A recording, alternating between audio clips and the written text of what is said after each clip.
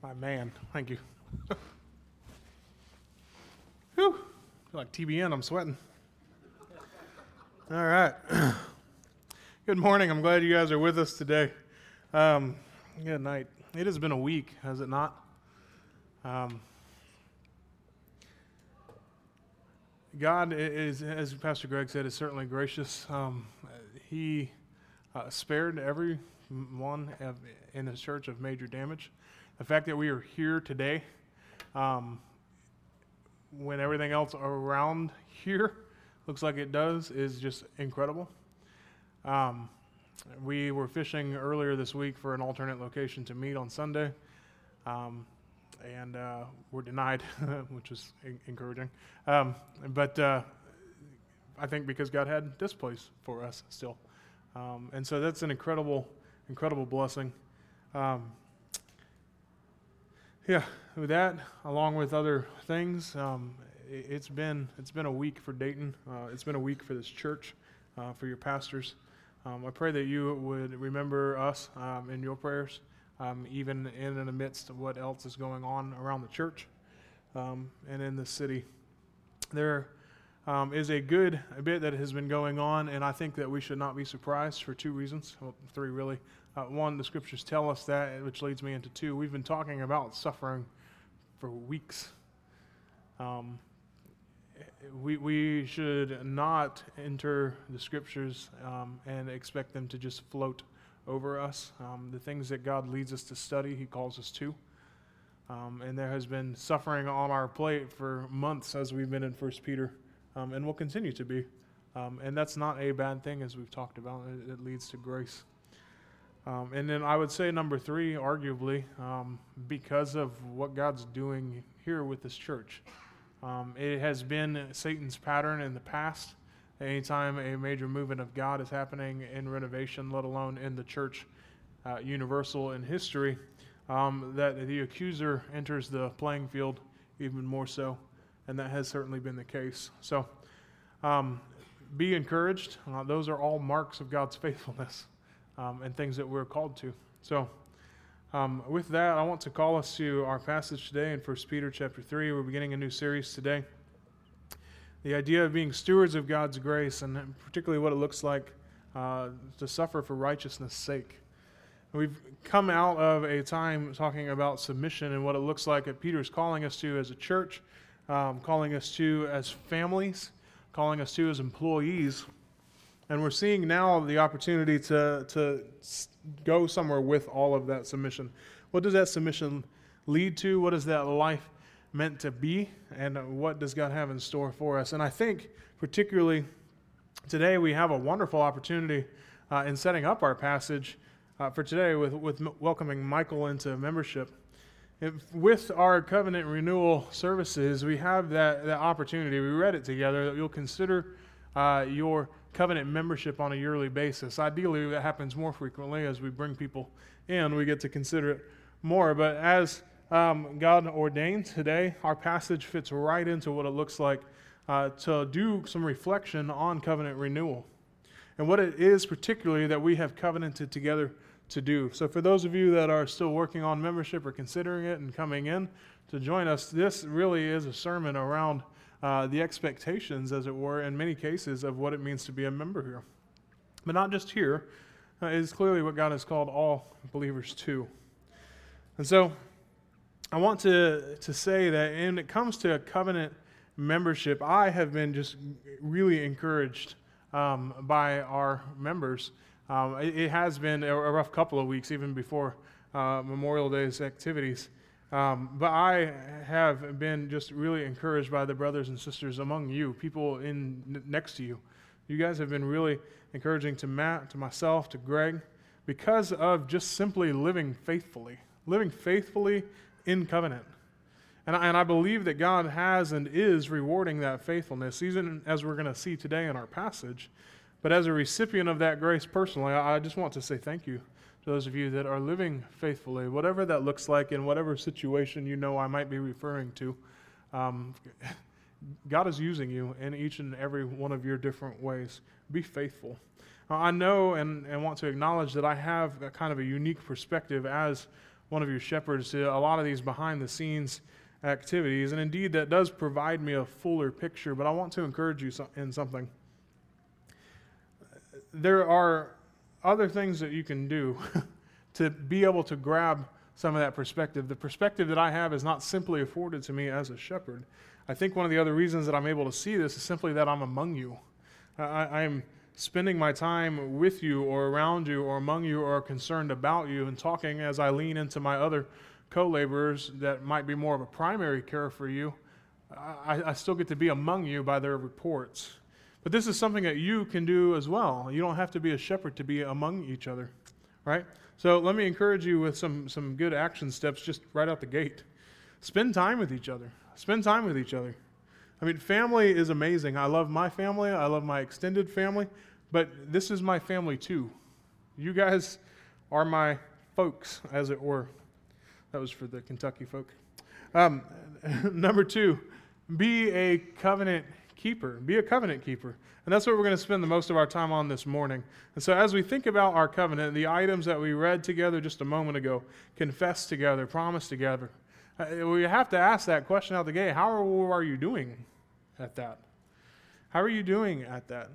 Now, it sounds a little legalistic. It sounds a little check the boxes. Is it a performance check? Well, yes, in some regards it is. It is a performance check. But there's some good things that we're getting by that. It's not a performance for self-righteousness. It's not a performance to prove yourself. It's not a performance to be comfortable. It's not a performance to be in control of what your membership or other people's membership looks like. It's a performance check to say, yes, I am keeping covenant because God is a covenant keeper. And when we cannot keep covenant, He does on our behalf. And He calls us to walk with Him in that. And so I think some important diagnostic questions for us as we look at this morning, just a few moments ago reading through that. Was that exciting for you? Is it exciting to you to bring someone in to the body? Is it meaningful? I think another good question to ask would be, are you looking for ways to be better? And by better, we mean holy, right? More holy, as we've talked about, particularly in chapter 1 of 1 Peter. But then I think a really good diagnostic question in the next two ones, are you making plans for better care? Are you making plans to care for others better? In light of what we read, in light of the things that you have promised, are you doing that, and are you making plans to do it better? And I would say particularly for you husbands, as we talked about last week, are you taking that covenant today and saying, yes, this is what my family is going to be about? Are you taking that and establishing course for your family? Because that's what you've covenanted to, in a very similar way to what you covenanted in marriage. Now, this one can be transferred. I would not encourage you to do that with your marriage. That one can't be transferred. But it's still a covenant. As far as God's concerned, it's still binding. And so, is this something that you are making your family about? Is it establishing direction for your family? Because for all of us, this is a course correction opportunity. As is any time, really, the scriptures are open. But as a local church, with this new addition, how will the body receive and care for this member that was brought in? What does that look like? And so, what's helpful about this passage today particularly is that Peter begins to shift the gears kind of into top gear, and he brings us all into the moment. It's been about employees, it's been about masters, it's been about husbands and wives, but now he's bringing us all into the moment. Verse 8, finally, all of you have unity of mind, sympathy, brotherly love, a tender heart, and a humble mind. The first thing I want you to see today is that we are all called to one body. We are all called to one body. I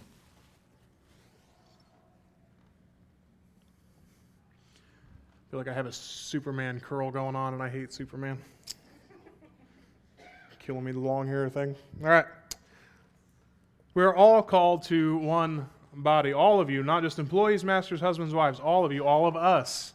We have been called together, and I think that this is an important distinction, particularly when we're talking about being together, the togetherness of the church. Because in our culture, where value is almost exclusively found on these different intersectionalities, Peter ends by issuing our call together. In our culture, we have different intersections depending on what you are, based on race, based on gender, based on sexual orientation, based on sports. I mean, we have intersectionalities all over the place. And there's a large part of me that wants to just deny it, but that's not actually the case. And the Bible does have categories for these intersections. In fact, we've spent the past couple of weeks talking about some of those particular lines as they intersect with another. Wives, how do you live with a husband? How do you live with an unbelieving husband? Husbands, how do you live with that wife? And so we have these intersection points. But in our culture gives us value depending on how many of these we have, and particularly how unique we are in those. That's a longer conversation that I don't want to get into now. But when we talk about it to our culture, and they're all called to something, it's that something that gives them value. It's those different intersections that give them value. Now, we certainly do see these different roles, these different intersections, but our value doesn't come from them. Our value does not come from them. Our value comes by being the body, the one body, particularly that body that was purchased with the blood of Jesus in Acts 20:28. Our value comes from being covered in the blood of Jesus. That's an entirely different starting point, and that's an entirely different thing altogether that you're called to. And so what do we do, though, with all these differences, these different titles, these different intersections? There's 5 different things that Peter gives us, but chief among them is to have unity of mind. Have unity of mind. So in case you're ever struggling with application here or hard-pressed for something hard to do, Peter generously shares 5 things for us to be about. Just list them off. He says, do this, have this, be this. And so first I want you to see that he says first, all of you have unity of mind. That is particularly having a common mindset, not necessarily all the same tastes or gifts or habits, but definitely the same thoughts and assessments on the essentials of life. On the essentials of life, God, salvation, and virtue. The term that we see with unity of spirit really just means this sharing the same thoughts and attitudes, thinking, I like this word most, harmoniously. And this is often too much a goal that is too infrequently attained by the Christian church. You see, when we think about these ideas of the essentials of life, God, salvation, and virtue, how much are you on the same page with those that are sitting next to you? It's important first in a marriage, but then go down the row. So as we think about being in unity of mind together, we share the same thoughts and assessments of the essentials of life, God, salvation, and virtue. These things that supersede any other intersectionality that we might claim. So I think harmoniously is the most helpful term. It allows for us to have these different intersections and still be united. When we think about harmony in music particularly, now I can't be a part of this one because when I sing a note, somehow it's like 2 notes. Jess has 1 note, right? And then Greg has another note, right? And then Matt has a third note if they all were to sing together. Different notes or intersections, harmony, 1 chord, 1 sound. They ring together. And so they may have different assessments on a lot of different things, right? But when it comes to this one thing in music, they're in the same key. They have the same understanding of time signature, of key, and they sing within that, and it's harmonious together. And so when we think about that with our church, it seems easy on the God and salvation aspect, particularly in this, at least, local body. Maybe not as you step outside these walls. But it often feels that virtue is where the church loses steam. At least their assessment of what virtue is, and at least which ones should be most important. And so I want to caution us to be aware of that going forward, particularly as we seek to strike harmony with an entirely different body as we become a new body together. In music, particularly, if we're in the same key, we can play together. That's called usually jazz. We can jam, right?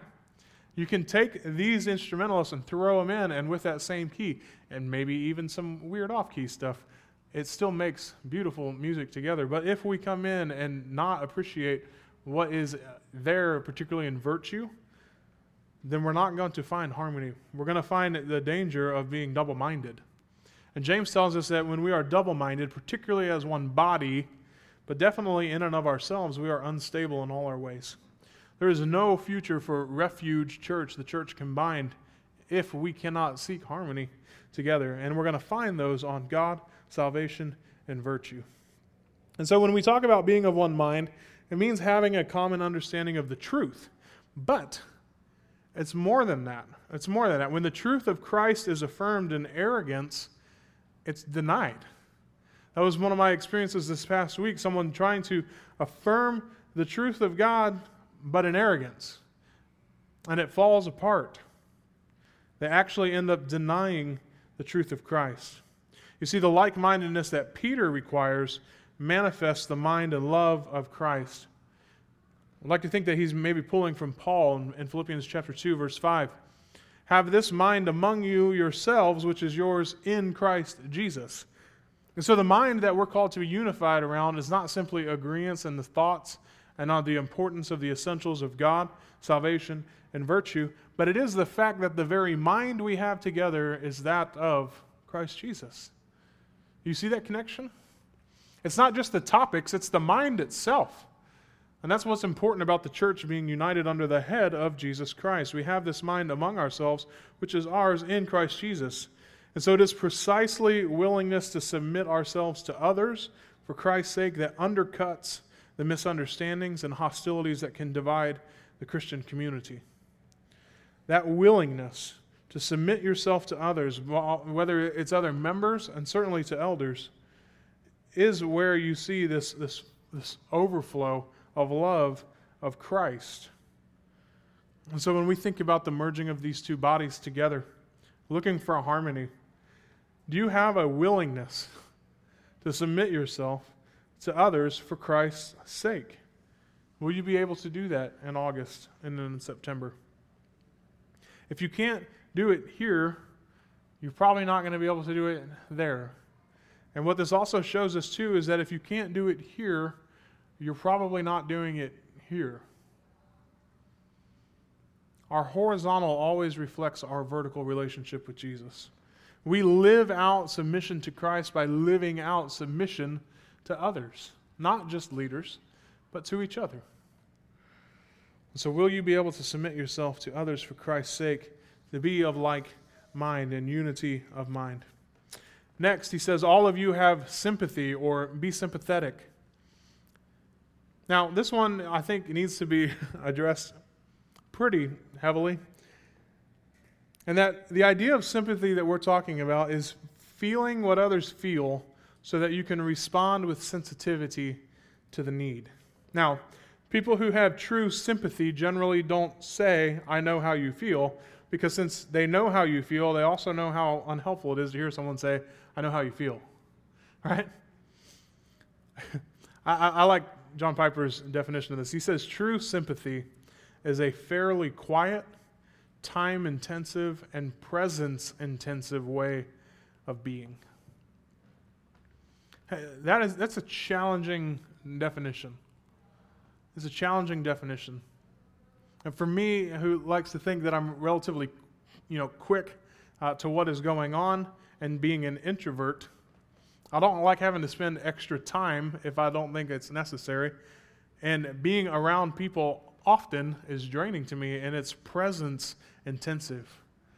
And so for me, particularly as a pastor, those are things that I have to live in the Spirit clearly to do. To be patient. The quiet part I'm pretty good with, but the presence intensive way, being there, is all wrapped up in this idea of sympathy. And I can only do that by the Spirit. But, of course, we see in Hebrews that the author of Hebrews describes Christ as the high priest who sympathizes with our weaknesses. And so if I'm going to live out this sympathy myself as a pastor, as a husband, as a father, as a church member among you, I have to do it in the Spirit, the same Spirit that was with Christ and his living out. And so Peter just told us in chapter 3, verse 7, about this idea of a sympathetic understanding that husbands have to show to their wives. And so if we're going to live this out in the Spirit, we need to know a little bit more about what it means. Because for me, particularly, The idea of sympathy, and then later that we're going to talk about compassion, were things that were a little bit far removed from me, at least a few years ago. Something that I had to specifically pray for and look for opportunities to walk in faithfulness with, and sympathy and in compassion, which we'll talk about in a moment. But to get a better understanding, first of all, we need to define a little bit more about what this looks like. It's already a pretty heavy definition that he gave us. But when we talk about sympathy, we're saying readiness to rejoice with those who rejoice and to mourn with those who mourn. Right? In the vivid image of the body of Christ, Paul reminds us of the sympathy that exists among bodily parts. In other words, when one member suffers, the other members suffer with it. It's that pain that when one member is hurting, all hurt. That is what it should be in the body when we talk about sympathy. In a way, we see that in this city this past week, and even before that, with some of the other events that were going on. But particularly that when one place hurts, many hurt. I think it is a common grace of God, but it should be the absolute, always reality of the church. That when you are brought into membership, that when one hurts, all hurt. And so this love that binds the body of Christ together not only seeks the other's good, but catch this, enters into the other's needs and concerns. That is covenant care. That's what we're shooting for. That's what we're looking for. That's what we're trying to proclaim to each other in covenant membership and covenant renewal. Entering into others' needs and concerns. Now, when we talk about being united in mind on God and salvation, those are easy. Virtue. Can you enter into others' needs and concerns? What if they're not your needs? What if you don't share the same concerns? Can you still be sympathetic? You know, tornadoes do indeed make it a lot easier. A crisis brings people together, but our city has been in crisis before the winds came. Souls are in crisis. They have been, they will be. Our call is to them as the church, but our first call is to each other as the church. We are the church on mission. We can't be on mission unless we're the church. It's something we've been talking about for the past 2 years. And so the question today, before you go out and be the church, is how are you entering into each other's needs and concerns in this body? Was that on your mind this morning? Will it be when we're tearing down and we get into the busyness of life? Because if we can't do it here, we're not going to do it out there. And if we do it out there without doing it here, we're not reflecting the right message. There's a distinct difference between Christian care and witness and general humanitarian care. We are the church on mission. We're not you on mission. Number 3, next, all of you have brotherly love. Be brotherly. That is, don't view each other as strangers or as mere acquaintances or as distant relatives. We should view each other as close family. Now, family can have some pretty serious squabbles and exchange some very harsh words, but only in the rarest cases does the family break up over it. But even more so than our pragmatic, earthly view of family, like these other graces that we're talking about, brotherly love is specifically Christian. It is specifically Christian. It's not simply a sense of comradeship or camaraderie, but the knowledge that we have been given new birth. We are children of the Heavenly Father and therefore brothers and sisters in Christ. When I say I have brotherly concern for you, I mean it. You are my brother. I was born again through Jesus Christ. You were born again through Jesus Christ. We're united to Him. We have the same Father. That makes us brothers. It's not just an affectionate worldly term. I mean it. Brother, sister. We are children of the Heavenly Father. And so, we don't stop there. We've been loved by God, right? So, we must love our fellow believers. Hebrews 2:11 tells us, "For he who sanctifies and those who are sanctified all have one source." Catch this. That is why He, Jesus, is not ashamed to call them, you, brothers.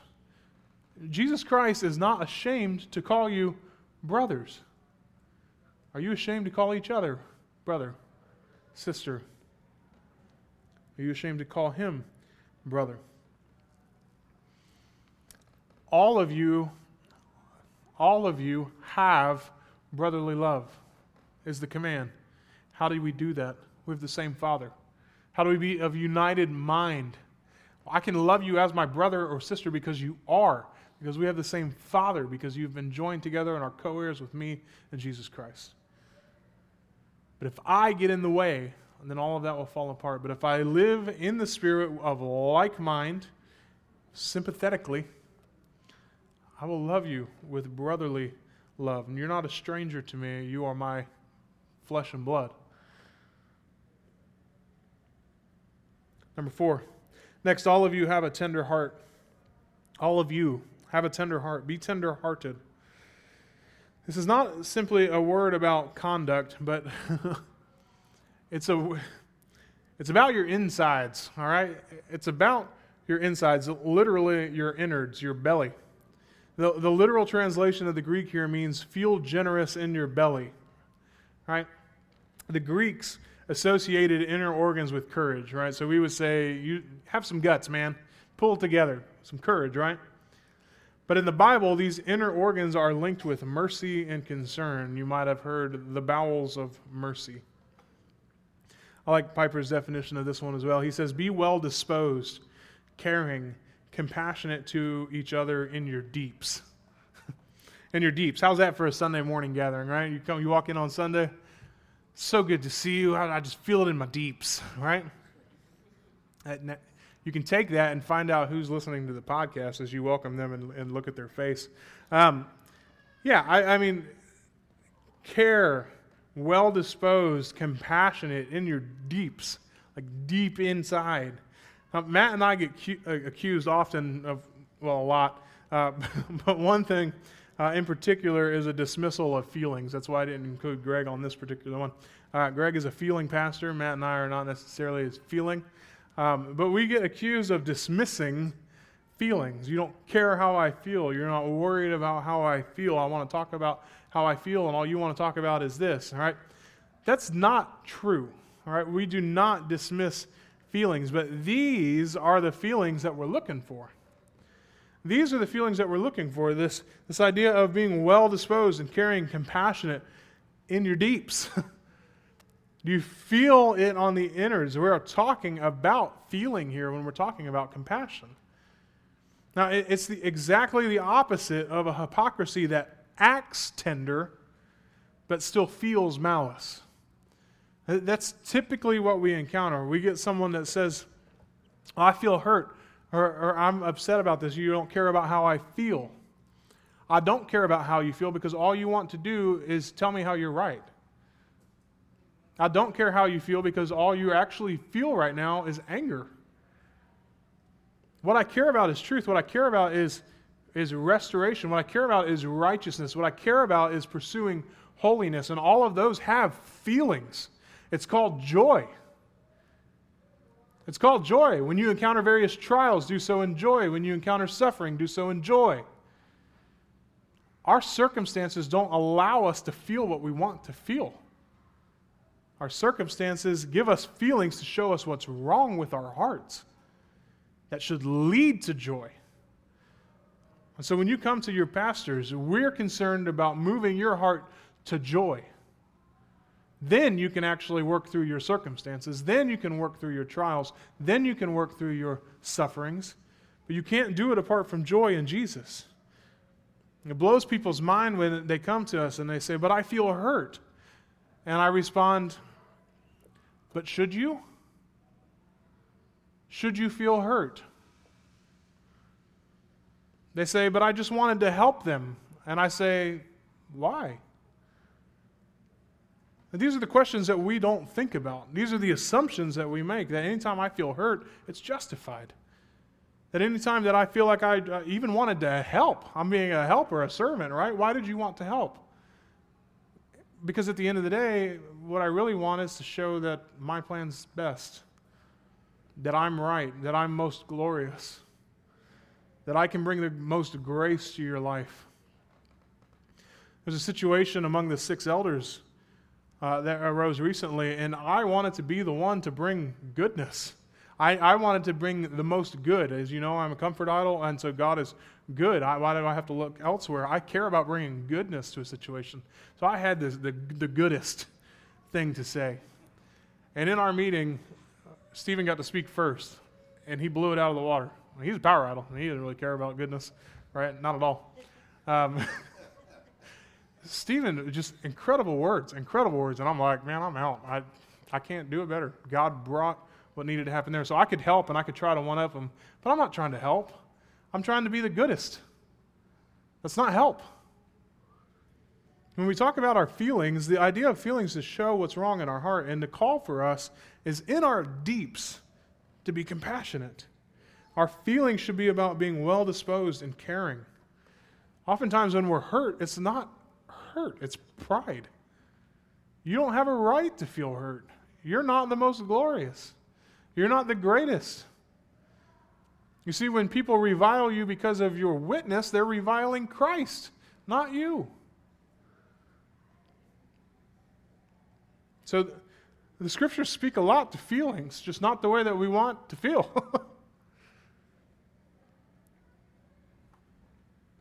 The scripture uses words of compassion when it talks about feelings towards others.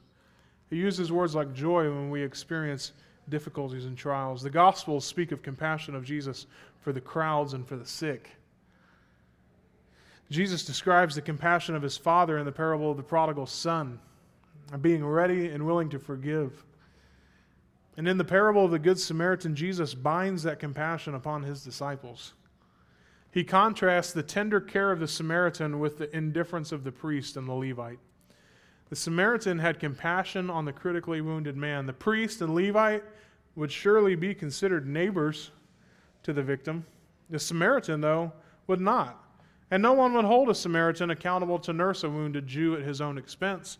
But the Samaritan showed a love that could not be demanded, the love of mercy. He made himself a neighbor and the love of compassion. You are neighbors one to another in this body. But to the world out there, we have to make ourselves neighbors. You see, the burden of the Lord's teaching is the burden of Peter's letter. We've received the free compassion of Christ's grace. Jesus himself bore our sins. He suffered, the righteous for the unrighteous. We see that in chapter 2, verse 24, and then coming up next week in verse 18 of chapter 3. We have received, you've already got, the blessings and future grace that you want are already yours in this sense, and that we received the free compassion of Christ's grace. He bore our sins, and he suffered the righteous for the unrighteous, the substitutionary aspect we talked about a few weeks ago. And so the love that he now requires of us as his people and his body that he bought with his own blood is not a self-righteous, legalistic love working to score points for heaven. Rather, as those who have been made heirs of the blessing of life that we'll see in the next verse, we must model our love on the love of God in Christ. God's compassion demands love like this, love that cannot be demanded, the love of free grace. Only God's love poured out in our hearts by the Holy Spirit can move us to show his compassion. See, I struggled with compassion because I was not living in joy. Shortly after my experience of really working through the idea of Christian joy 5-6 years ago now, after that, I found joy, but struggling still with compassion because I hadn't rooted it in that joy. Compassion was costly. It still is costly, but I was paying from the wrong account, as it were. Compassion is a free grace. It's costly to Jesus, not to me. And so I'm concerned that your feelings, my feelings, when we talk about feelings, I'm concerned that they move me to be a neighbor, that they move me to sacrifice, that it moves me to free grace, and that it stirs in my bowels affections for Jesus Christ. Matt is, at least in the office, often just says, just love Jesus. I just want you to love Jesus. In the frustrations that we have in shepherding and in care, in the spurring you guys on to righteousness, he often just says, just love Jesus. I was reading an article this past week. I was talking about some of the difficulties with pastoral ministry. And at the end of the day, what often happens is that in conflict that we experience, either as leaders or even in each of our individual lives, is that the conflict comes from people just not loving Jesus. And so there's a very real sense in that we should expect it. What else do you expect from people who don't love Jesus, whether lost or believers who are living in the flesh and aren't loving Jesus? What else should we expect? And this article then said this. It said, we must remember that what the sheep really need is a heart so full of love for Jesus that it spills out in ways that look and sound like Jesus. And I'm like, Matt says that. He says that all the time. Just love Jesus. It's that simple. This is what helps move me now particularly to compassion. When I see sin, failure, hurt, anger, frustration, sadness, dismay, I now usually see a person. This person needs a heart full of love for Jesus.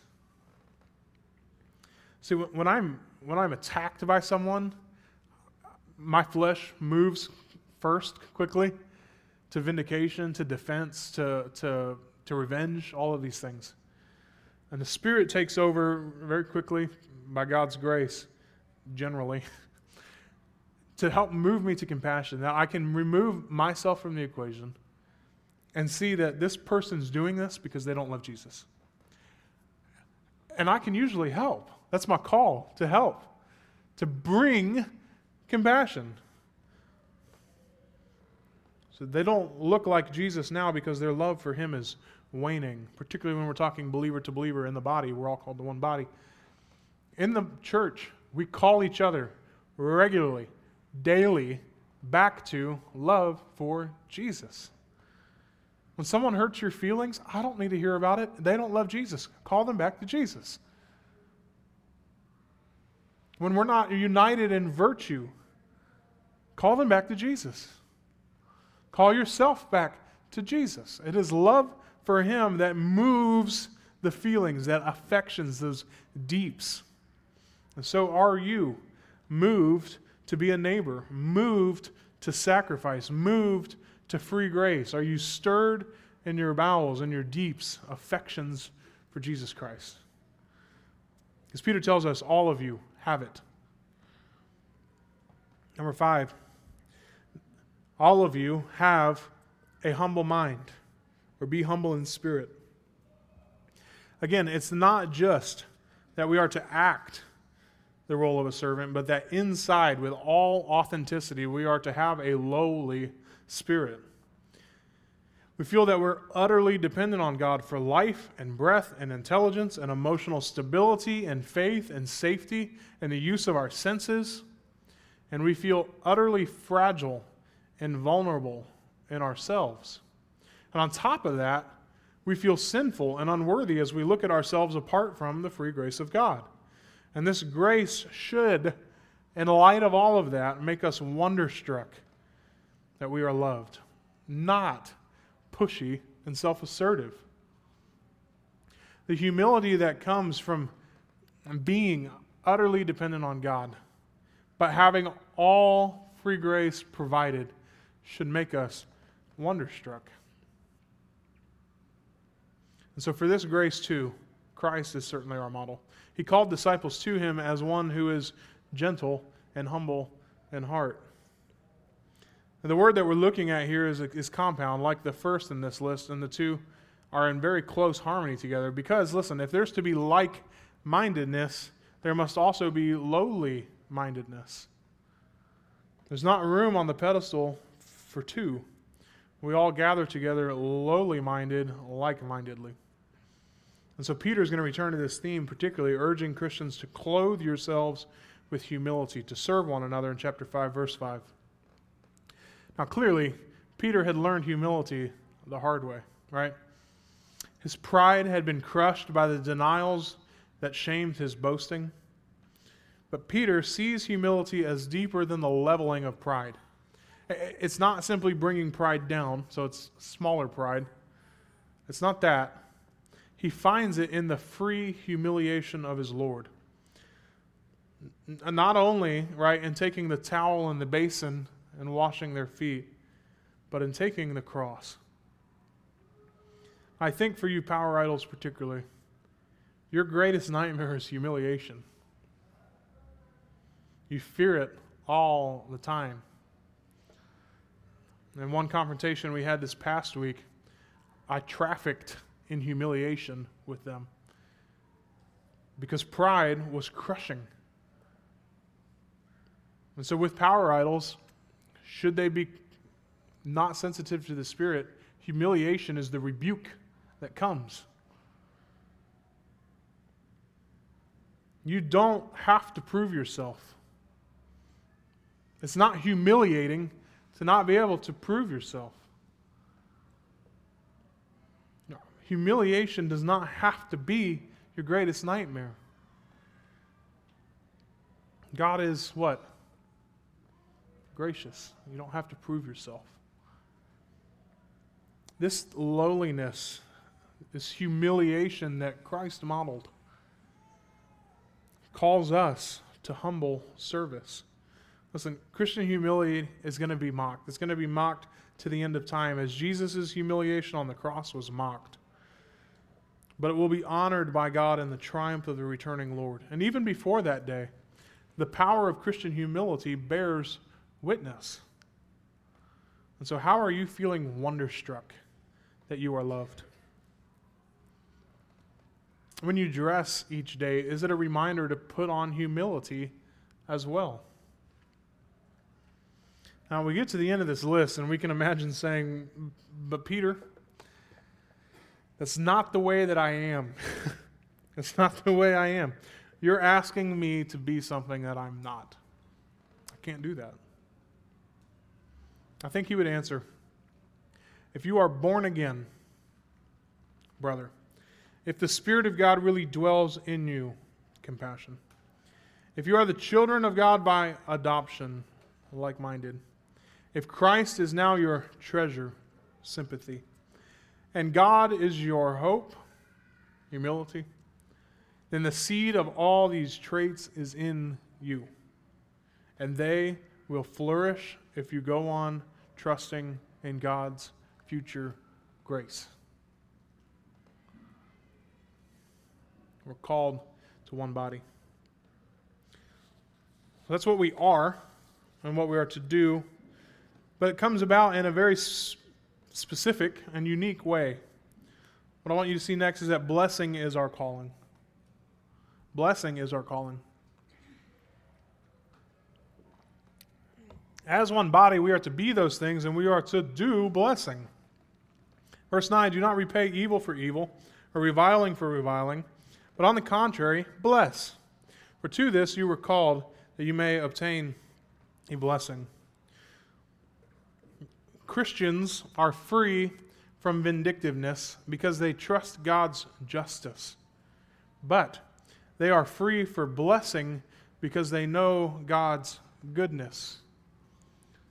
In those situations that I described earlier where we're being attacked and my flesh wants to take over, I can be free from having the flesh take over and being vindictive because I trust God's justice. I've seen over the past 12 and a half years God's vindication all over the place in our ministry. I've been disciplined as well, but in our ministry in general, I see God's vindication. So I can be free from that because I know God is just. But there's more. I'm also free for blessing because I know God's goodness. The blessing with which a Christian meets insults cannot, of course, pronounce God's favor on those who blaspheme his name. There's a balance in this. When I rebuke, I'm not being vindictive. I can be, but that's not the goal. That's not what's happening. When I rebuke, when I reproof, when I bring truth to those that are reproaching, I'm not being vindictive. That's called grace. It's grace when other people do it to me. When I'm rebuked, when I'm reproved, that's grace to me. If I do it for my own name, I'm being vindictive. If I do it to love and have compassion for them, I'm doing it as grace. But listen, when we talk about not returning evil for evil, but bringing kindness to them, love to them, blessing to them, we're not approving what they do. That's not the point. The point is that we are free because of God's goodness to bring blessing. But in that balance, we still rebuke. So I'm not pronouncing God's favor on those who blaspheme his name. I'm not pronouncing favor by bringing blessing. In the psalm that Peter quotes, we read that the face of the Lord is against those who do evil. I'm bringing blessing, grace, to those who are against the face of the Lord. They're doing evil. Our blessing of evildoers and persecutors must take the form of a prayer that seeks, listen, their salvation and good. Their salvation and good. But this does not reduce blessing to mere well-wishing words. This is a high call. To stand in the face of accusers, to stand in the face of those that would insult you, to stand in the face of those people and be compassionate because they don't love Jesus. That's what's going on. To stand in their face as Stephen did as they stoned him in the face and said, Lord, do not hold this sin against them. With a young Pharisee named Saul, who was one of those for whom Stephen prayed. The Lord who stood at the right hand of God received Stephen and answered his prayer. Now, for us, particularly as a church, I want to remind us that blessing is a rhythm for us. It's something that we are called to do regularly, daily. We talk about how our identities are who we are and our rhythms are what we do. Blessing is one of our rhythms. Some have been confused as to how this works, particularly with your identity as a servant. And so I want to remind you that your identity is as a servant. You can be a servant as you communicate, work, eat, and recreate your other rhythms. And in this case, you can be a servant that blesses. Servanthood is your posture. That's who you are. Blessing is your action. So I want to read from our material just to remind us of what this blessing looks like. What have we as a church agreed to do when we talk about this verse 9, of blessing others? So we intentionally bless others through words, gifts, and actions.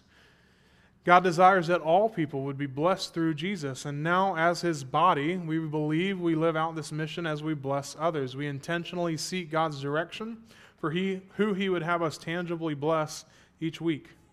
We all have talents, resources, and time. Some of us believe we've earned these things and therefore are entitled to them. This leads to greed and selfishness, stemming from pride, and causes fights, quarrels, divisions, and anxiety. That is the inverse of this passage that we've just worked through.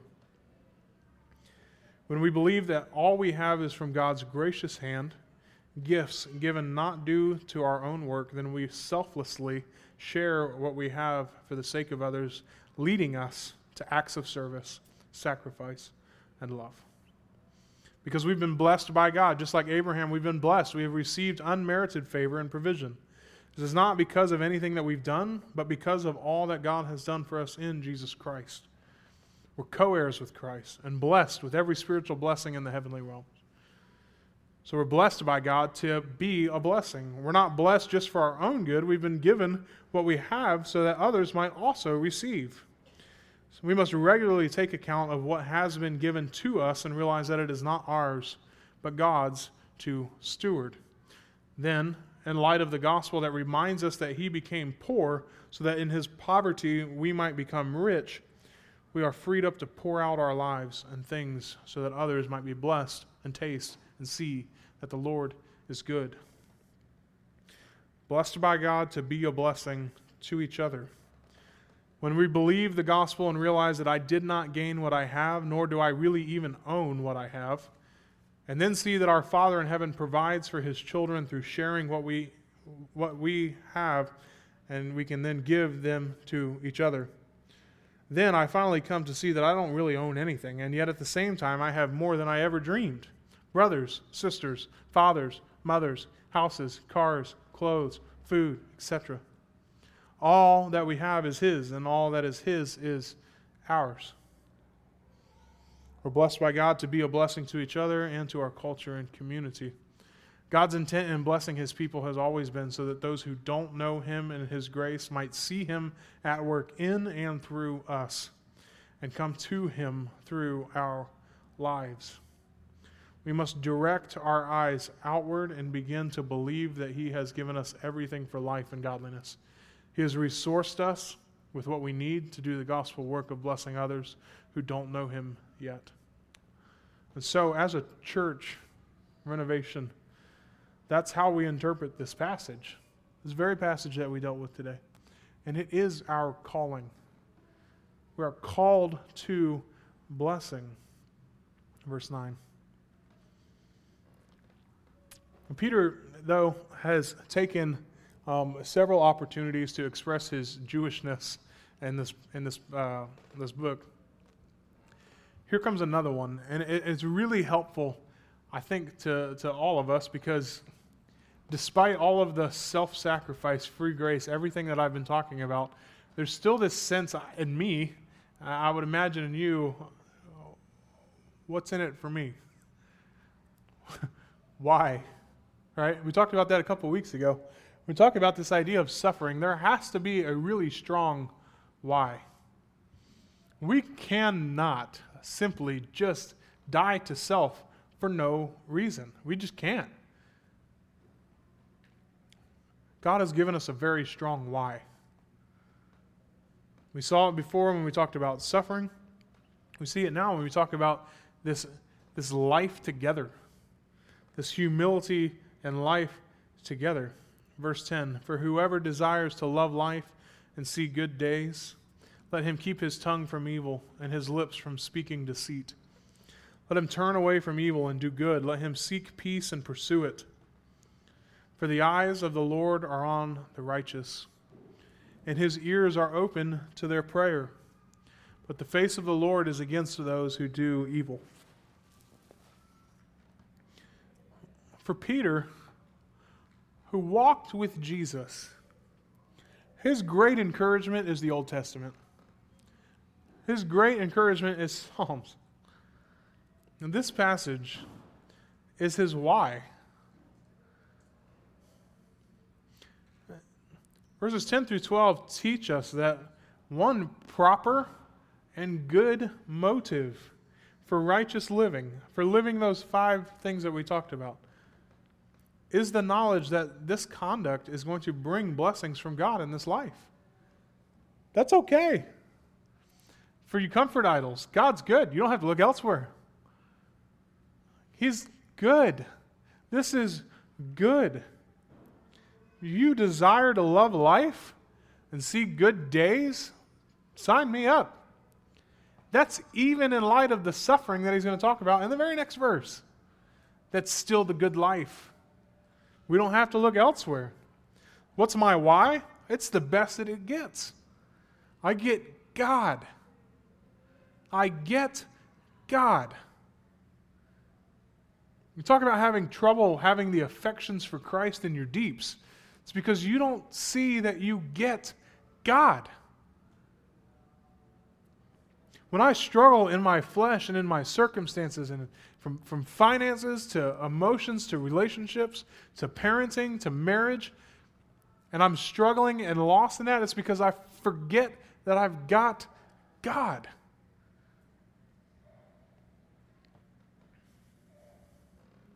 We get Him.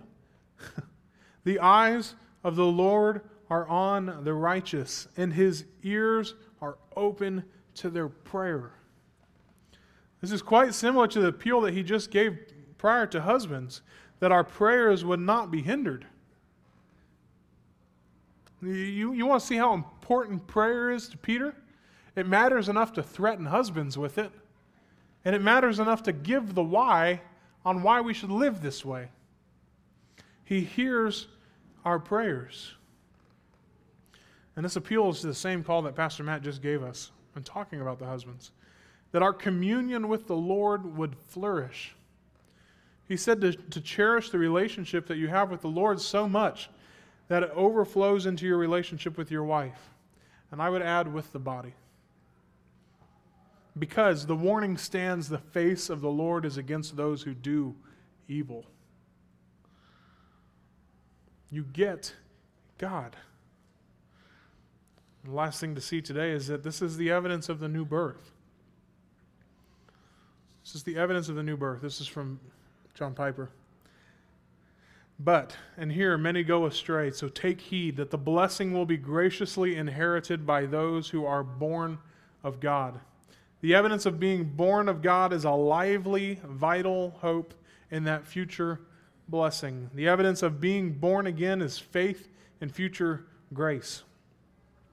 And the essence of this faith is that we embrace that promise of blessing as our treasure and bank our hope on it, find our satisfaction in it.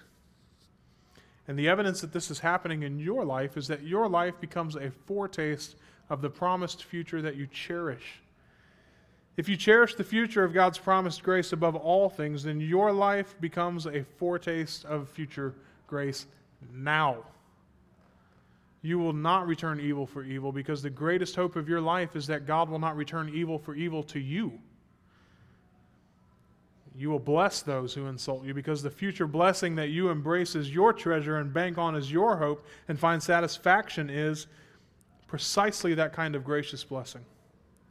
The evidence that we are born of God and will inherit a future blessing is that our lives become a foretaste of the future that we cherish. Encourage us with a warning. The inverse is true.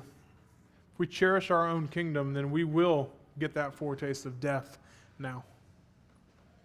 We'll get that foretaste of death now, but if we cherish God and His kingdom, we get the foretaste of that future now. It leads to life. As we take communion today, I want to encourage us that this is on display now. That the body is broken on our behalf now. That the blood is poured out on our behalf now. That Christ is humiliated on the cross on our behalf now. That as we look forward to this future grace of sharing the cup at the table, sharing the meal at the table, we do that here and now. We talk about having sympathy and entering into concerns for each other. We do that now. You can't take communion in a worthy manner unless you have nothing against your brothers and sisters. You leave your gift at the altar, you go and reconcile, and then come and celebrate in reconciliation together. We get the compassion. We get the unitedness of mind. We get the humility as we all come and share from the same loaf and from the same cup.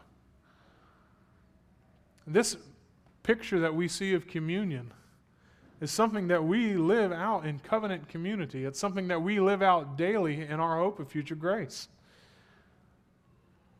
It's not just gluten-free bread and grape juice. It's an opportunity to bring our minds back to the fact that we work together, one body over a broken body, that was resurrected and will one day together be resurrected. And so my call to you today as we take communion together as a body would be to encourage you in this. This is a picture of future grace, something that you hope for in the future that you get to taste in 5 minutes. You get to taste it now. It's something that we look forward to. Let's pray together. Father God, we thank you so much for your sacrifice, for your being made a neighbor of us, putting on flesh like us. Father, that you're not ashamed to call us brothers. Father, that you share your inheritance with us in Christ Jesus. Father, we thank you for Jesus. Let our affections be stirred for him in this moment as we are wonderstruck at how he cares for us, as we are wonderstruck over the sacrifice made on our behalf, as we are wonderstruck over the love displayed on the cross. Father, this love and kindness that he displayed for us is not meant for no reason. It is meant to bring us to repentance. And so, Father, let us come and take communion together as one body, united in mind, sympathetic, with brotherly love and compassion, and humbly, because our Savior went and did that for us. Because our Savior made that way possible. Because our Savior bought us with his own blood. Father, as we look to the future and being united with another body, I pray, Father, that you would knit us together in Christ Jesus. That we would enter into the concerns and hurts of each other. Father, that when one of their body hurts, we all hurt. Because indeed, one day it will be the same body here on earth. Should you continue to move us this way, and Father, certainly in heaven, when we are brought together under Jesus Christ. Father, we love you. We pray all this in Jesus' name. Amen.